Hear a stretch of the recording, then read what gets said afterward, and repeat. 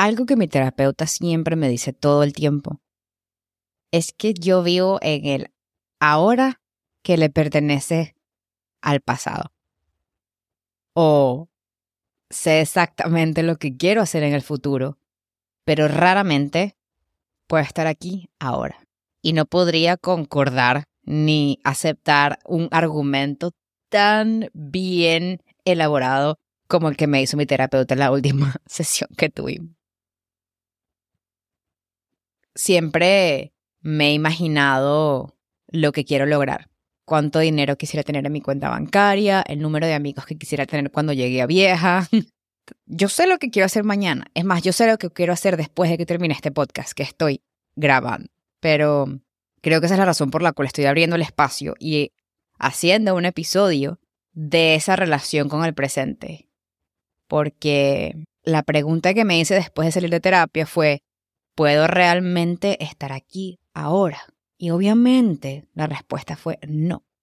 Pero supongo que tengo que repetírmelo otra vez, porque creo que aceptando eso es la forma en la que puedo realmente abrir espacio a empezar a estar presente y que la ansiedad no me siga matando todos los días. El punto es que siempre he creído estar clara de que lo importante es lo que te pasó, lo que te va a pasar. Y al final, cuando te pasa y logras cosas como el éxito, o tener amor, y tener dinero, y tener ese título que tanto buscaste, te das cuenta de que nunca te disfrutaste el proceso de llegar a ese momento, de capaz de estar presente en una relación que ya se acabó y que está bien porque la vida sigue, si no funciona la vida sigue, ese es mi nuevo mantra, o un trabajo que ya no funcionó y pasa la página y sigue, pero puedes recordar realmente esos momentos en los que estuviste presente, ya sea con una persona en una experiencia o contigo mismo.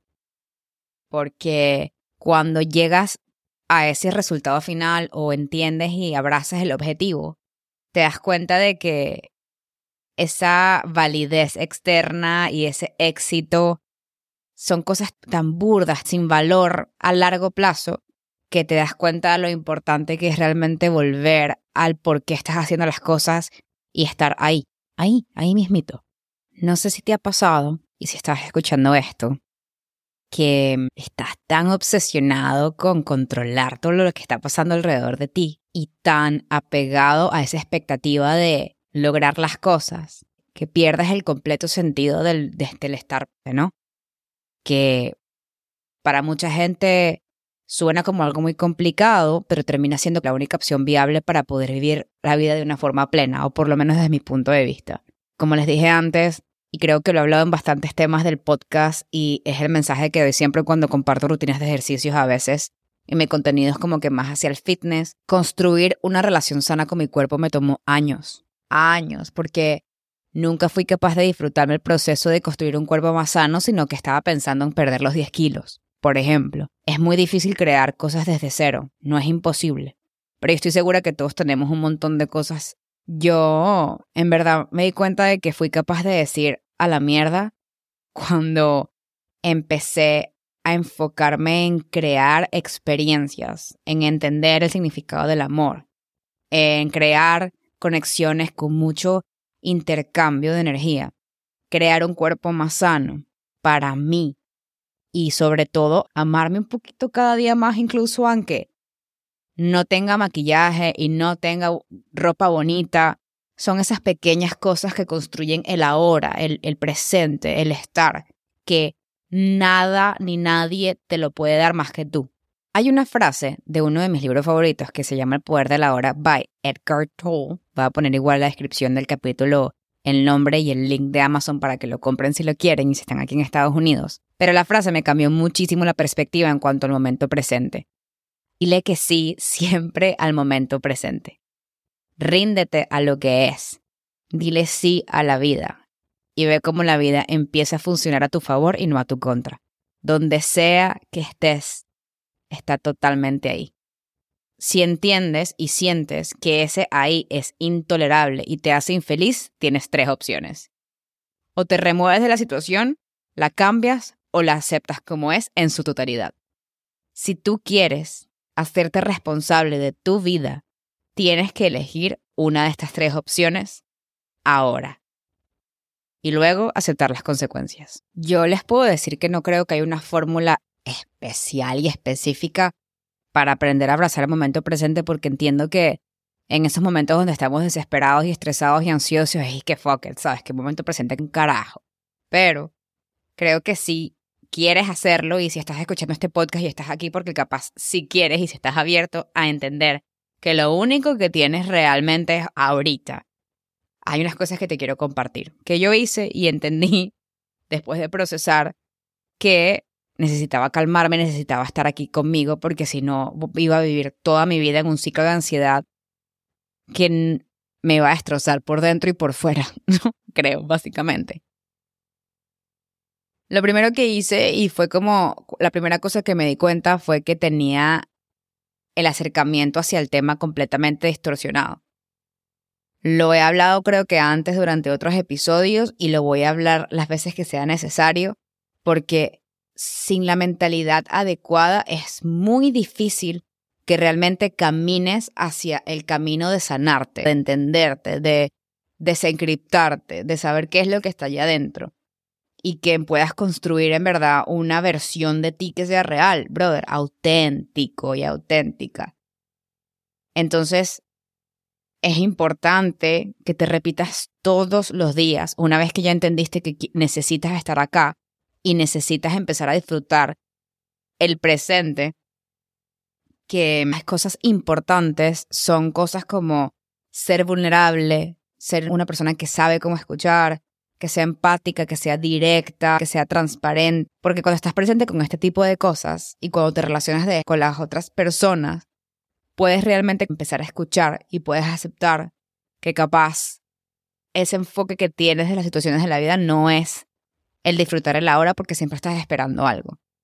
Son cosas que ayudan muchísimo, que me ayudaron a mí particularmente y que hoy obviamente me dan cuenta que a veces necesito reiniciarme y necesito entender que no puedo pensar en el aprender a disfrutar el ahora como un camino de corto plazo. Sobre todo cuando vengo de un ciclo ansioso en el que siempre estoy tratando de controlarlo todo. Necesitas como que aceptar esta mentalidad súper compasiva, pero sobre todo de largo plazo. Yo quiero tener la intención de estar presente porque al final eso me va a permitir construir un bienestar que se va a extrapolar a todas las cosas de mi vida. Empezar a aceptarte a ti mismo, tu personalidad, tus tipos de apegos, tus cosas buenas, tus cosas malas, invertir el tiempo en conocerte y aceptarte, aprovechar eso que sabes y mejorar tus habilidades sociales. Otra vez, escuchar realmente a las personas. Es un talento que uno aprende solamente cuando puedes estar presente, cuando puedes estar ahí, cuando puedes conectarte con tu cuerpo. Si quieres bailar, baile, si quieres cantar, canta. Tómate caminatas largas de 1 hora, ver la naturaleza, lo que puedas hacer contigo mismo. Yo creo que a veces mucha gente piensa, y esto se relaciona a todo, que están demasiado viejos o que mi tren ya pasó. Y el otro día estaba escuchando un podcast de un profesor de neuropsicología de la Universidad de Stanford que se llama Andrew Huberman. El podcast es increíble y para las personas que estén interesadas en la neurociencia, él habla de un concepto que se llama neuroplasticidad, que es la habilidad que tiene el cerebro de cambiar y aprender, y es un proceso en el cual las neuronas cambian las conexiones para dejar ir capaz traumas o cosas pasadas y aprender cosas nuevas. Obviamente cuando somos más pequeños, la neuroplasticidad está mucho más presente y por eso es que podemos aprender idiomas más fáciles o se nos hacen más fáciles las cosas. Pero la verdad es que él explica que incluso aunque ya eres mayor, tú tienes la capacidad de usar tu cerebro para aprender nuevas cosas.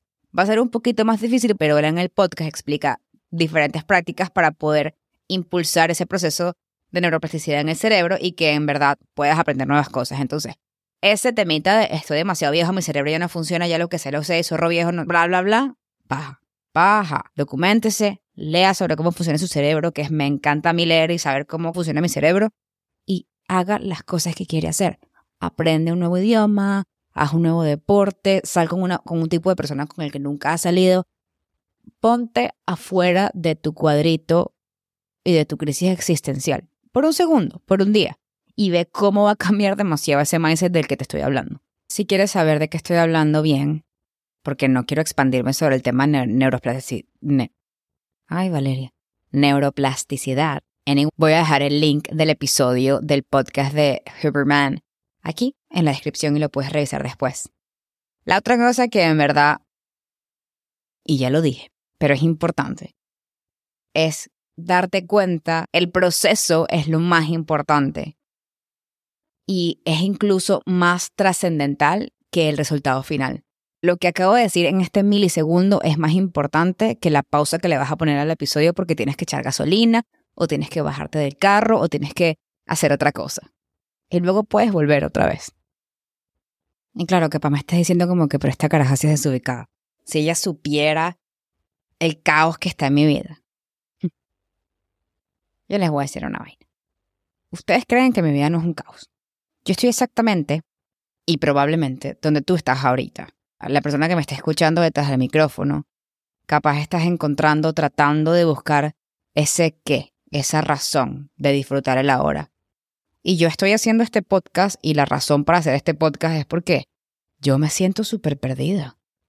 Y tengo muchos últimamente he tenido muchas más bajas que altas porque me autosaboteo demasiado. Aunque me saboteo y aunque me cueste a veces apreciar, yo sé que yo soy más que todo lo que me pasa. O sea, y con esto quiero decir, yo sé que yo soy más allá de esas bajadas que me dan. Y la única cosa que puedo hacer es sentarme, abrazarlas, entenderlas y sacar algo de ellas. Tomé acción, tiempo, creando un montón de cosas por hacer y decisiones que tomar, de lo que se puede y lo que no se puede hacer en este momento. Y hay otras que acepté completamente. Y tomé responsabilidad en lo que a mí me concierne, ¿no? Tienes que aceptar el ahora y luego aceptar las consecuencias. Y eso me marcó muchísimo porque el proceso de construirte a ti mismo en este presente es una constante tarea de mucha presencia y conciencia y que requiere un proceso de mucha paciencia y consistencia. Esos hábitos salud que vayas creando son los que van a sostener eso que quieres hacer en el largo plazo. Ese abrazar el presente. Por ejemplo, en mi caso fue aprender a decir más no que sí a todo. Porque, y eso no tiene nada que ver con el tema de que me estoy convirtiendo en una persona más centrada o más egoísta. Ya no tengo la misma energía, brother. Entonces necesito crear espacio para mí, para conectarme con mis metas, para recordar cuáles son mis valores, para poner un checklist en las cosas que yo quiero cumplir para mí. Y en verdad aprender a reducir las distracciones que no tienen ningún tipo de valor a largo plazo y que no me nutren de ningún tipo de sentido. Porque al final esos logros míos conmigo misma son los que van a permitir que poco a poco vaya creciendo y vaya entendiendo y abrazando ese momento presente. Y esto va conectado. Para en verdad poder disfrutar, tienes que crear sistemas y un proceso que te funcione. No todo el mundo va a disfrutar y va a caminar ese trayecto hacia el momento presente de la misma forma porque todos tenemos un background diferente. Y lo que yo digo aquí no es fórmula clave ni la fórmula mágica para nadie, pero creo que son unos insights que a mí me han funcionado y que capaz a personas como yo le puedan funcionar. Hay una gráfica súper interesante de otro libro que me leí este año, que me lo leí. En la gráfica él habla de pone una gráfica y pone lo que realmente, entre lo que crees que va a pasar y lo que realmente pasa, hay una cosa que él denomina como el valle de la decepción. Y me encanta la idea porque es esto que la gente siente que trabaja para algo, pero cree que ese resultado no tiene ningún tipo de valor porque no les da el resultado que ellos quieren ahí mismo, pues en ese momento. Y es algo que me pasó a mí profundamente y que todavía me sigue pasando porque capaz no llego a los números que quiero en el podcast o no, me he sentido súper perdida con el tema del contenido. Ahorita es que estoy armando un proyecto que es como ya más escrito y tiene mucho más sentido, pero tuve que caminar todas esas cosas. Tuve que caminar eso, entonces nada de lo que hice está perdido, sino que está acumulado. Son cosas que me van dando dirección y esos sistemas que voy creando me permiten. O sea, el tema de crear esa resistencia, el tema de crear esos hábitos, el tema de crear esos procesos, el tema de separar mis días y en estas horas extras que tengo del día después de trabajar por 12 horas, grabar el podcast, hacer el guión, corregir el guión, imprimir el guión, estar presente, investigar. Todo eso es acumulado. Porque los hábitos funcionan como interés compuesto, o sea, y se va sumando con el tiempo y va creciendo como una bolita de nieve que al final nutre mucho y te da muchas cosas que van a tener sentido. Incluso aunque el resultado no sea el que tú crees que debe ser. Para explicárselos mejor en ejemplos, voy a poner 2 casos. Mi experiencia con el fitness, por ejemplo, y el ejercicio. Hay veces que no puedo entrenar.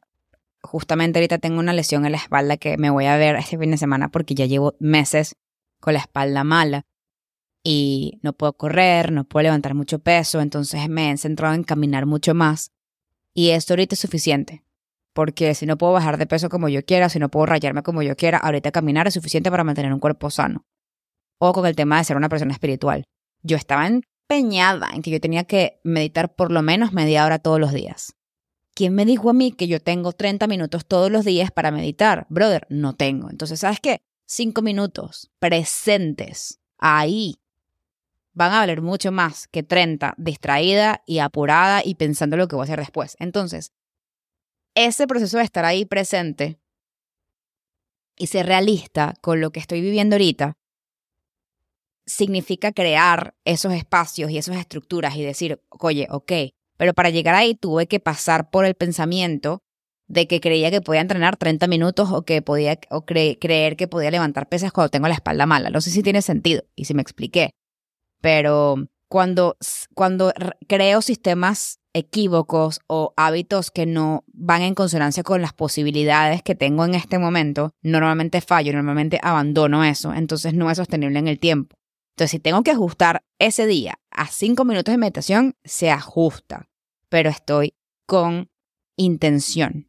Me presento ahí con la capacidad de estar presente. La lección y la mayor razón por la cual he fallado es porque no llevo la intención a donde sea que voy. Y yo conexiones sin intenciones o cosas sin intenciones y proyectos sin intenciones, no, decidí que no voy a seguir haciendo en esta etapa de mi vida. Capaz no te das cuenta al principio, pero de esa intención de ser paciente, ahora eres capaz de escuchar más y estar más abierto a la crítica desde un punto de vista constructivo. O ahora eres capaz de reaccionar de manera diferente a esas críticas o a una posible discusión. O capaz te das cuenta de que ya, fuck it. Que esa situación no te está sirviendo, que esa relación no te sirve y que decides de forma madura pararte y decirte, brother, este momento presente me lo estás cagando, ¿sabes? Me lo estás jodiendo. Entonces yo me voy a parar, voy a agarrar mis corotos y me voy a ir porque yo quiero estar presente y feliz aquí. Como se los dije antes, no hay una fórmula mágica. Nada de lo que digo aquí es una fórmula mágica. Es más bien conversaciones abiertas al diálogo y me encantaría poder abrir los espacios en live en Instagram otra vez para hablar y que la gente me pregunte o que hablemos de cosas de los episodios para poder tener esa claridad y esa conexión sobre hacia dónde vamos juntos. Voy a cerrar con una frase, la niña de las frases. Creo que Arjona tiene una canción, pero no me acuerdo, que es sobre las frases, la niña que dice frases, pero X. Esta frase es del libro Clarity and Connection, que en español es Claridad y Conexión, de un autor que es ecuatoriano acá en Nueva York, que es increíble, se llama John Pueblo. Si están con todo el tema de Healing Journey, de Awareness, Mindfulness, meditación, están entrando el tema espiritual, pues léanse los libros de este geo porque es increíble. Estar bien con no estar bien te ayuda a dejar ir. No quiero decirles mucho más porque creo que ya esto dice todo. Eres lo que haces repetidamente todos los días. Y eso es lo que tienes que construir todos los días para poder estar aquí y ahora. Los quiero y nos vemos muy pronto.